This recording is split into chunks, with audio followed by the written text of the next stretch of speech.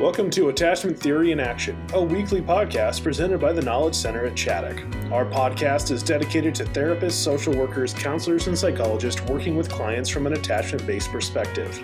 Join host Karen Doyle Buckwalter for an insightful, informative, and inspiring conversation with leading attachment theory researchers and clinicians in the field. Today, Karen concludes her two-part discussion with psychologist and arts therapist Kathy Malchiotti on trauma and the expressive arts. Hello, everyone. Welcome back to the Attachment Theory in Action podcast.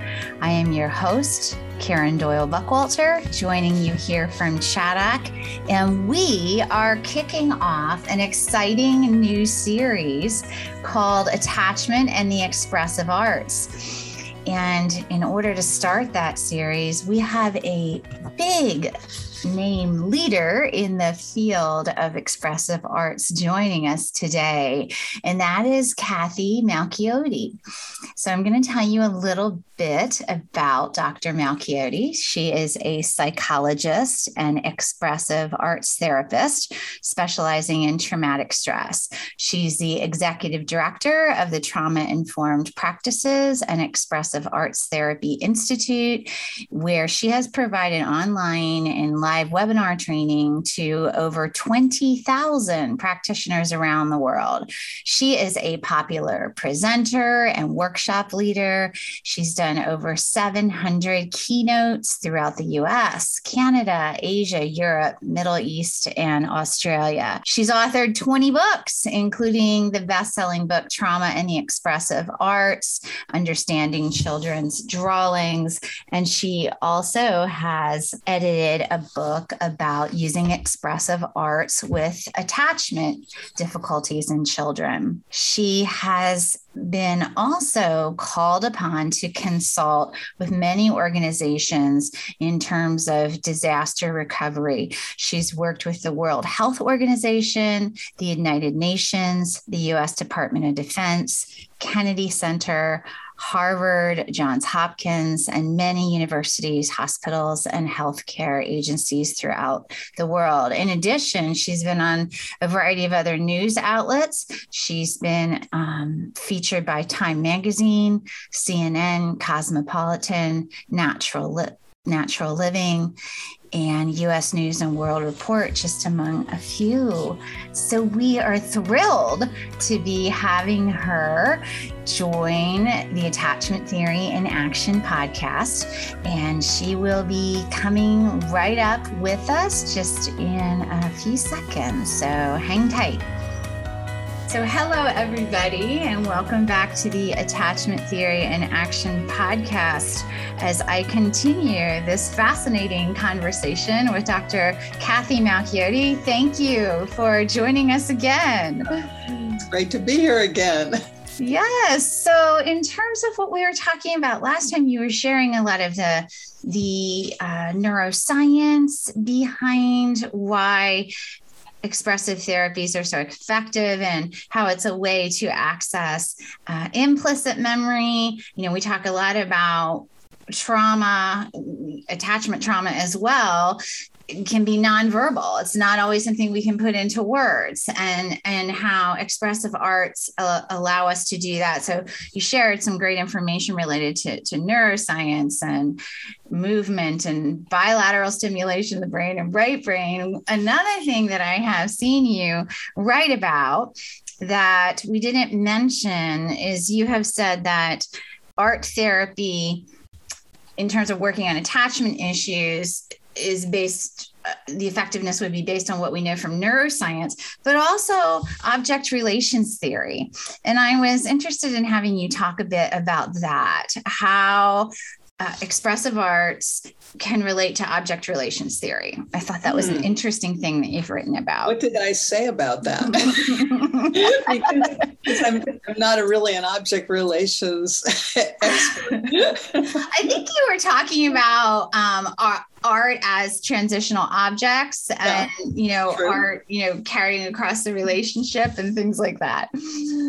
Yeah, I mean, I believe that. I mean, Winnicott, of course, said that. And I think that's another thing that's really true about this work, that there is something that's expressed that can be tangible, right? So if it's a visual image, certainly that can be tangible, whether it's a drawing or a painting or a clay object or something created.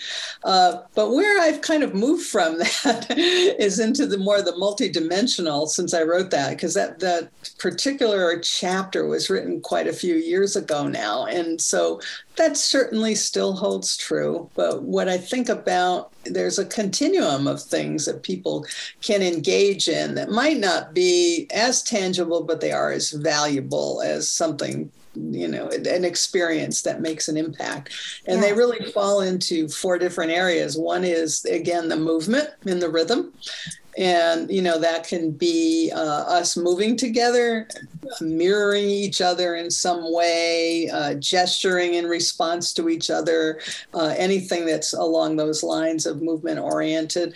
Then sound, which is music making, and that can be drumming, percussion, but it can also just be humming and making sounds together. A lot of times I'll just have people, and I'll even do this with children. Just one thing we do all day long is make a sigh. We sigh all the time.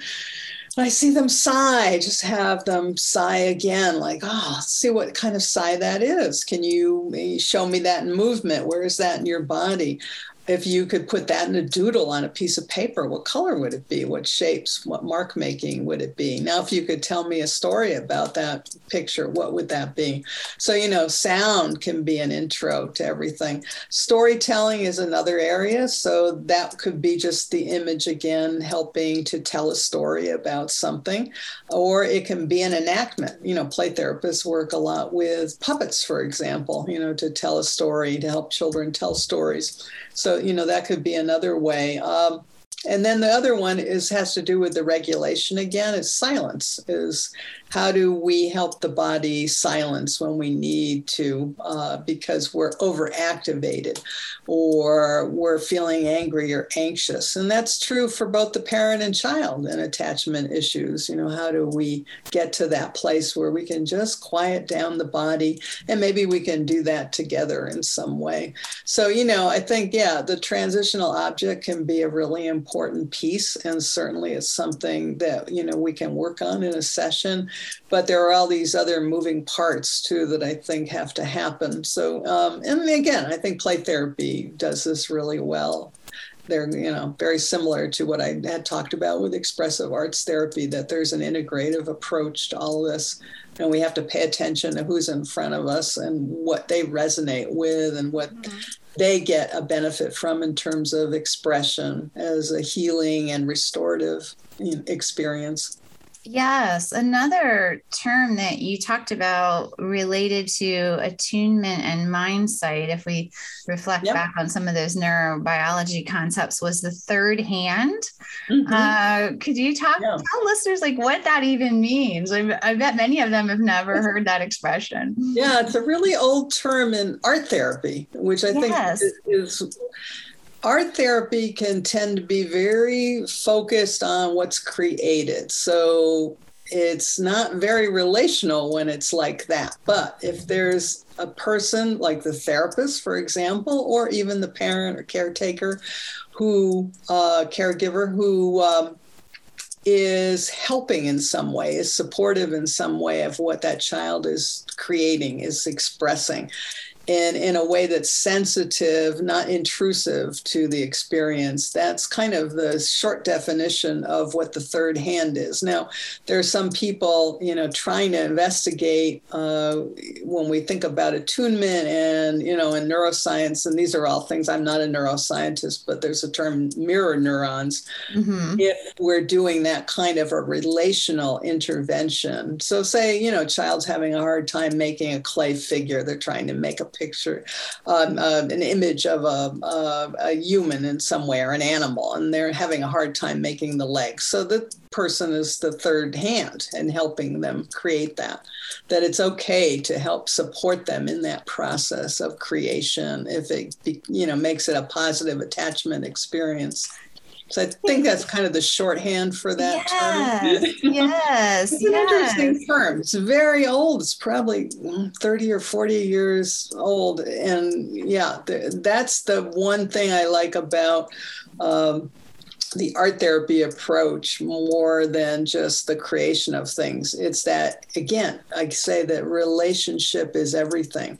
That really is the curative factor in whatever we introduce. So there's all different kinds of techniques and approaches a therapist or facilitator, child care worker, or even the parent themselves can introduce. But the relationship, if the relationship is co-regulating and attuning and creates what we call also synchrony, it's kind of that rhythm between, one person and the other that creates that positive connection, then that's everything right there. So we can do it through art, we can do it through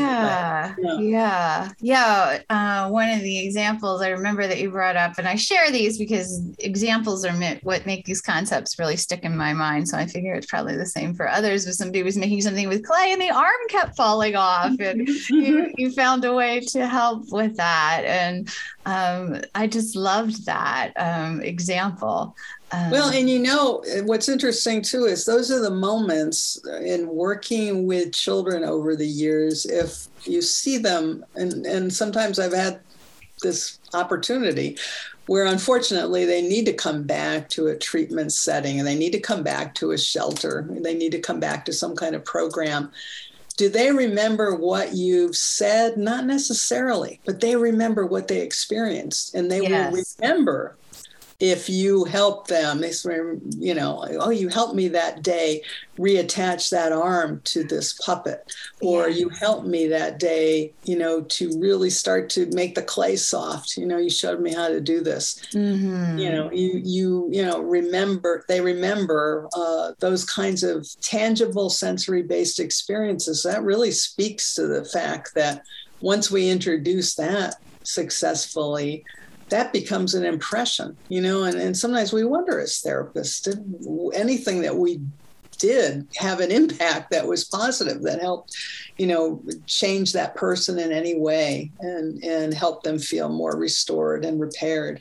So, that third hand again, because it's relational, is an important piece. So that's something that parents and caregivers need to be introduced to when they're. Yes. And you alluded to this earlier, but it's so important for us to discuss it further, I think, was that you talked about not interpretation. So like this idea that somebody made something, now we're going to interpret what that means, but you're broadening it out to, you're responding to the art expression. You're responding to the whole process. This was something when I started training in Sandtray, being a beginner, I'm like, oh, it's all about, there's something they're going to make in the sand with like the fence is going to mean this and this is going to mean that. And then you'll just, you'll have this big interpretation. And entering the training, I was like, well, what did they go for first? Well, how many things did they pick up? Like how many things did they pick up? What was the order they put them in the sand? So it was not that doesn't matter, what I was speaking of formerly, but really it's the whole process of creation and expression. I'd like to hear some of your thoughts about that. Yeah, I in art therapy, unfortunately, at least in my training, and I'm pretty sure it's changed over the years now, there was a lot of emphasis on somehow magically knowing what something meant. And everything is in a context. There's our personal experiences. There's, what we grow up with within our family and extended family. There's value systems. There's culture. And a lot of that was, and I think everybody had good intentions, but they were not able to ever explain to me why did this, that you could possibly know what something meant. We don't. I mean, in children's drawings, actually, the only thing we know is actually when they're more or less developmentally appropriate for the age and stage. And that is a very short period of time. Actually, it's, from about 4 or 5 till about 12. And even that's a little bit hard to nail down. But we don't know. Universal symbols are not what they seem to be, because a lot of them have come from Western thinking. So, but I think there are people with good intentions that try to look at it that way, and they are successful, maybe because the relational piece is there so strongly that works itself in. But to me, I don't see where the curative factor is in being able to interpret something. If the person can come up with a story that seems resonant, that seems reparative, that seems restorative, then that's where I think their own interpretation, if you want to call it that, creates that container for feeling healed and feeling witnessed, because you're there witnessing what they've created, what they've placed in the sand to create that story. And then as they're able to articulate that, even if it's just a story that doesn't really say, doesn't use the first person in it, that it's a third person kind of story, where they're telling a story that's really about themselves, but that story has a reparative. You can see, they're more enlivened. They feel more joyful. They're curious to go on to explore in the sand. Then we know, that narrative has been really important, and they want to explore that more. But for me to decide what that is, personally, I feel that's impossible. There may be people that are quite skilled with that, and, they may exist. But I think in trauma work, it's still back to the implicit communication, because the explicit has been lost, especially if it's a very young child and now they're maybe an older child or adolescent. They don't know exactly what happened. None of us remember exactly what happened. And is that important? It's more about dealing with their sensations, their experiences internally, and how they decide now to narrate that in a healing way. Yes. Yeah, that makes so much sense. It's an interesting question, because sand tray, of all the different kinds of ways you can work expressively, is really evocative. I mean, all the different choices that you have in terms of the figures and elements that you can put. And then, see, to me, I always look at the sand tray as there's another great sensory experience, because it's tactile. There's all this touch involved. And what does that mean also to that individual to be able to work in the sand and create in the sand and feel that sand? And, some therapists allow them to mix water in the sand, and all of that is a really important experience. Yes. So, as we're winding down here and our focus is attachment, I wanted to discuss the topic of dyad art therapy. You had, some where you are actually working with a parent and child together. I thought maybe we could talk about, there were some examples I read about. If you have others that you like better, that's fine too. But the scribble chase and the bird's nest drawing, I thought both of those were interesting. I still resonate with that really simple scribble drawing, which is, having, so if you have a parent and a child, and, have depending on your space, nice big piece of paper. I like markers because they move more easily than a crayon, but you can use, whatever drawing materials. One gets to be the leader and the other's the follower, so that, say the child gets to be the leader and they make the mark, and you try as well on that paper with your felt marker to follow them. Sometimes I have to model this too, so the parent can get involved in it and just, let the child be the leader and I'll be the follower. And then you reverse roles. So a lot of stuff happens. I mean, it's really interesting, the comments. I mean, sometimes there's just a lot of play going on and laughter and attunement and synchrony with each other. Sometimes there's conflict because, he went too fast, or, he scribbled over my lines. And sometimes the parent's the one that's saying that, actually, So, all those dynamics emerge from that. But, basically it should be a fun, enlivening, relational activity that they can do together. Now, another thing they can do together, sometimes I do bilateral work. So having, teaching them some different ways you can work bilaterally with both hands. Like we can go like in a circle, and then we can go in a circle in another direction. We can do this on paper. So, to both have them be doing that at the same time on their own pieces of paper, but aware of each other, more that the parent is aware of what the child's doing, or just do air drawings together. So they look at each other and just mirror each other, making up and down movements or right and left movements, and, getting all that like large body muscle going. But the mirroring is the really important thing. So you don't even have to have anything, they can hold two drawing instruments in their hands, but they're drawing in the air in different ways. So sometimes the therapist has to model that. Another one, you can just dip down to your toes and go up and be a tree, like branching out, so that they get that big movement going. So some of those things are pretty easy to do, but it gets that attunement in looking at each other and seeing each other and responding to each other. Yeah. In most cases, it's really important for the child to be the leader, but a lot of times the parents need to be the leader. It's really interesting because they need that feeling of being able to, be the leader and be the control of, the child responding to them. Yes. Do you have a whole family type of activity that you have liked, maybe an assessment or something when you first start working with a family that you like to do? I'm not really big on assessments, but what I like to have them do sometimes within the family are all these little scribble chases where they pair off with somebody in the family and then look at those scribbles and see if they can find something in the scribble. So maybe they see an animal, right? So I say, oh, well, color that in. So if I looked at it, I'd see that animal in that scribble. So, if you have, 4 or 5 people in the family, you'll get a few different drawings, and then I have them cut them out and actually put them together, in kind of a mural or a large kind of drawing, and add things to it. And that's where they start to come up with a story, start to, as they're working through that. And I say, if this could be a story and all these different characters you created could talk, what's going on here? Can you tell me a story from that? Or sometimes I say, if they've created a bunch of maybe animals or figures, maybe they're human figures.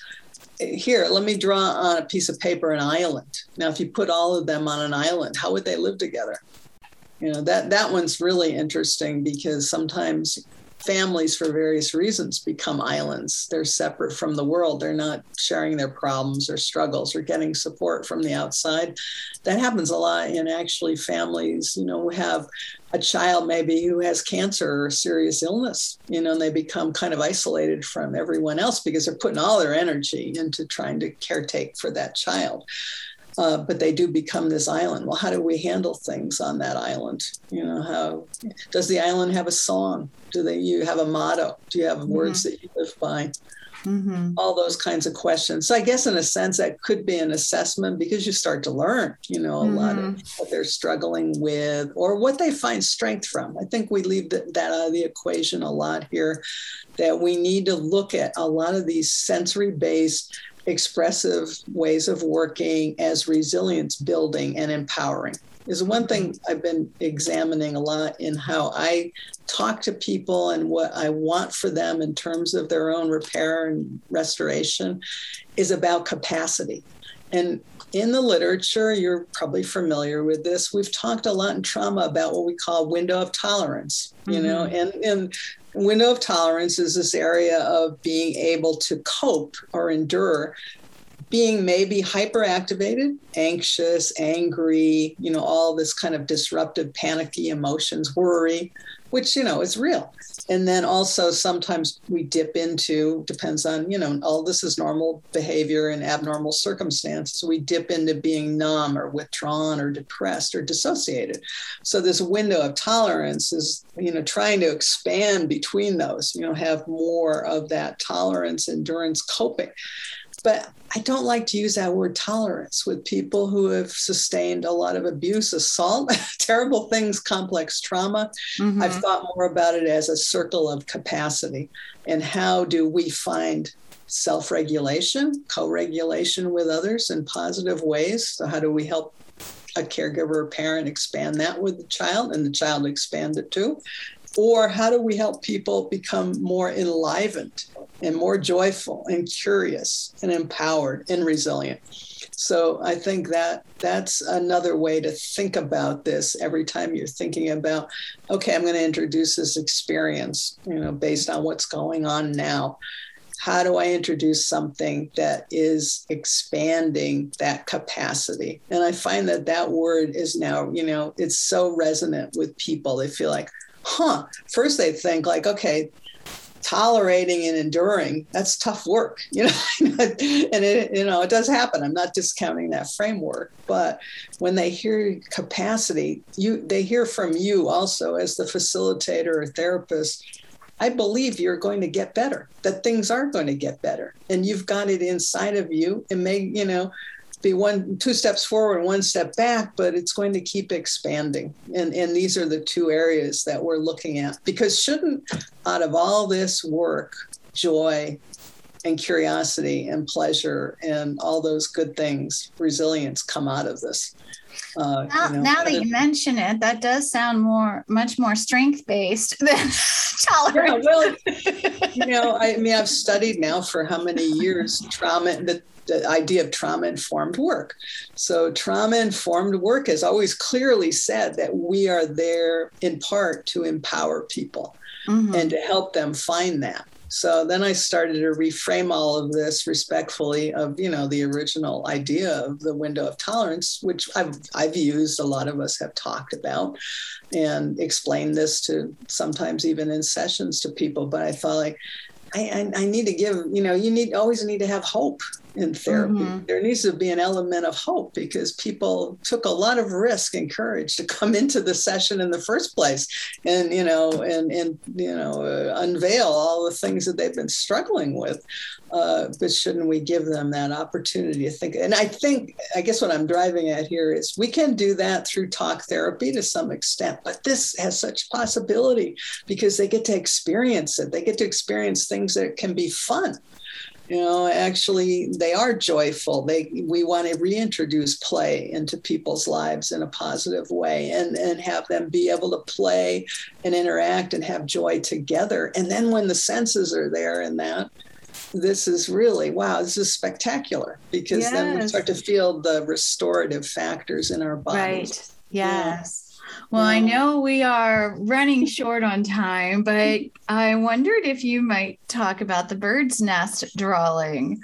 Yeah. So, this is something, again, that's come up in the art therapy literature. And it was this whole idea of, showing, what a bird's nest looks like, which is that kind of question, draw me a bird's nest. But what I think is actually the best variation of it is actually creating it, in 3 dimensions, because it can be such an interesting and often positive experience to create that nest, even if it's with natural materials or clay. And you've done this with dyads. You've done this with parent-child. Yes. Working together on creating that. Because I think the thing you always want to weigh in all of this, if it's going to probably lean into being a positive experience, a fun experience, again, that enlivening, curiosity, working together, playing together, we want to lean into materials that are more sensory oriented. Drawing is very 2-dimensional, right? It's okay. It can be fun. But if you start to introduce all this stuff, just natural materials, glitter, feathers, clay, and all these different kinds of things that are very tactile and 3-dimensional, it becomes a very enlivening and fun experience. So we want to reinforce that positivity and have, again, there's a lot of opportunity in that one if you're guiding and facilitating a parent and a child to have that third hand piece in there. And help to model that so that you have the relational thing going. But the senses are so much more stimulating if we make it the three-dimensional kind of experience. Yeah. So I have one more question that I think could be going through listeners' minds because it goes through mine. I've seen both play therapy and art therapy rooms that have so much stuff in them. And in fact, this is why I first started getting involved in TheraPlay, because I was seeing children that were so dysregulated and really out of control that they would just tear a room like that apart. Like there was no looking for a theme. Exactly. Like the theme I agree. destroying this. So I wonder, how you handle, children that could be very overstimulated, I'm imagining you keep that in mind with what you offer, what you have available. Could you speak to that for a minute? I think some of this, spaces, I think therapists themselves enjoy all this material, but I think so too. It's a minimalist situation in my mind where you have it all, but you bring it out strategically, because you're exactly right. There's such dysregulation going on and such overload with things that can be overstimulating. Now you do get, some children that, when we talked about the window of tolerance model, are more dissociated, numb, not feeling enlivened. But too many things can work against that too, because it's just too much. So, I think we see a lot in children who have had disrupted attachment or have had a lot of adverse childhood experiences and overwhelm, in the senses, too bright, too loud, too this, too that. And we need to be really conscious of that to have, I find limiting it, and just pulling it out as needed, out of the drawer, out of the cabinet. And the other thing I learned early on too was that a lot of children that I worked with, just child sessions, really appreciated things being organized. In fact, if they came back to the room at another time and the scissors were not in the same place or basket where they were the last time, they'd say, wait a minute, Kathy, this is supposed to be on the second shelf, not the first shelf.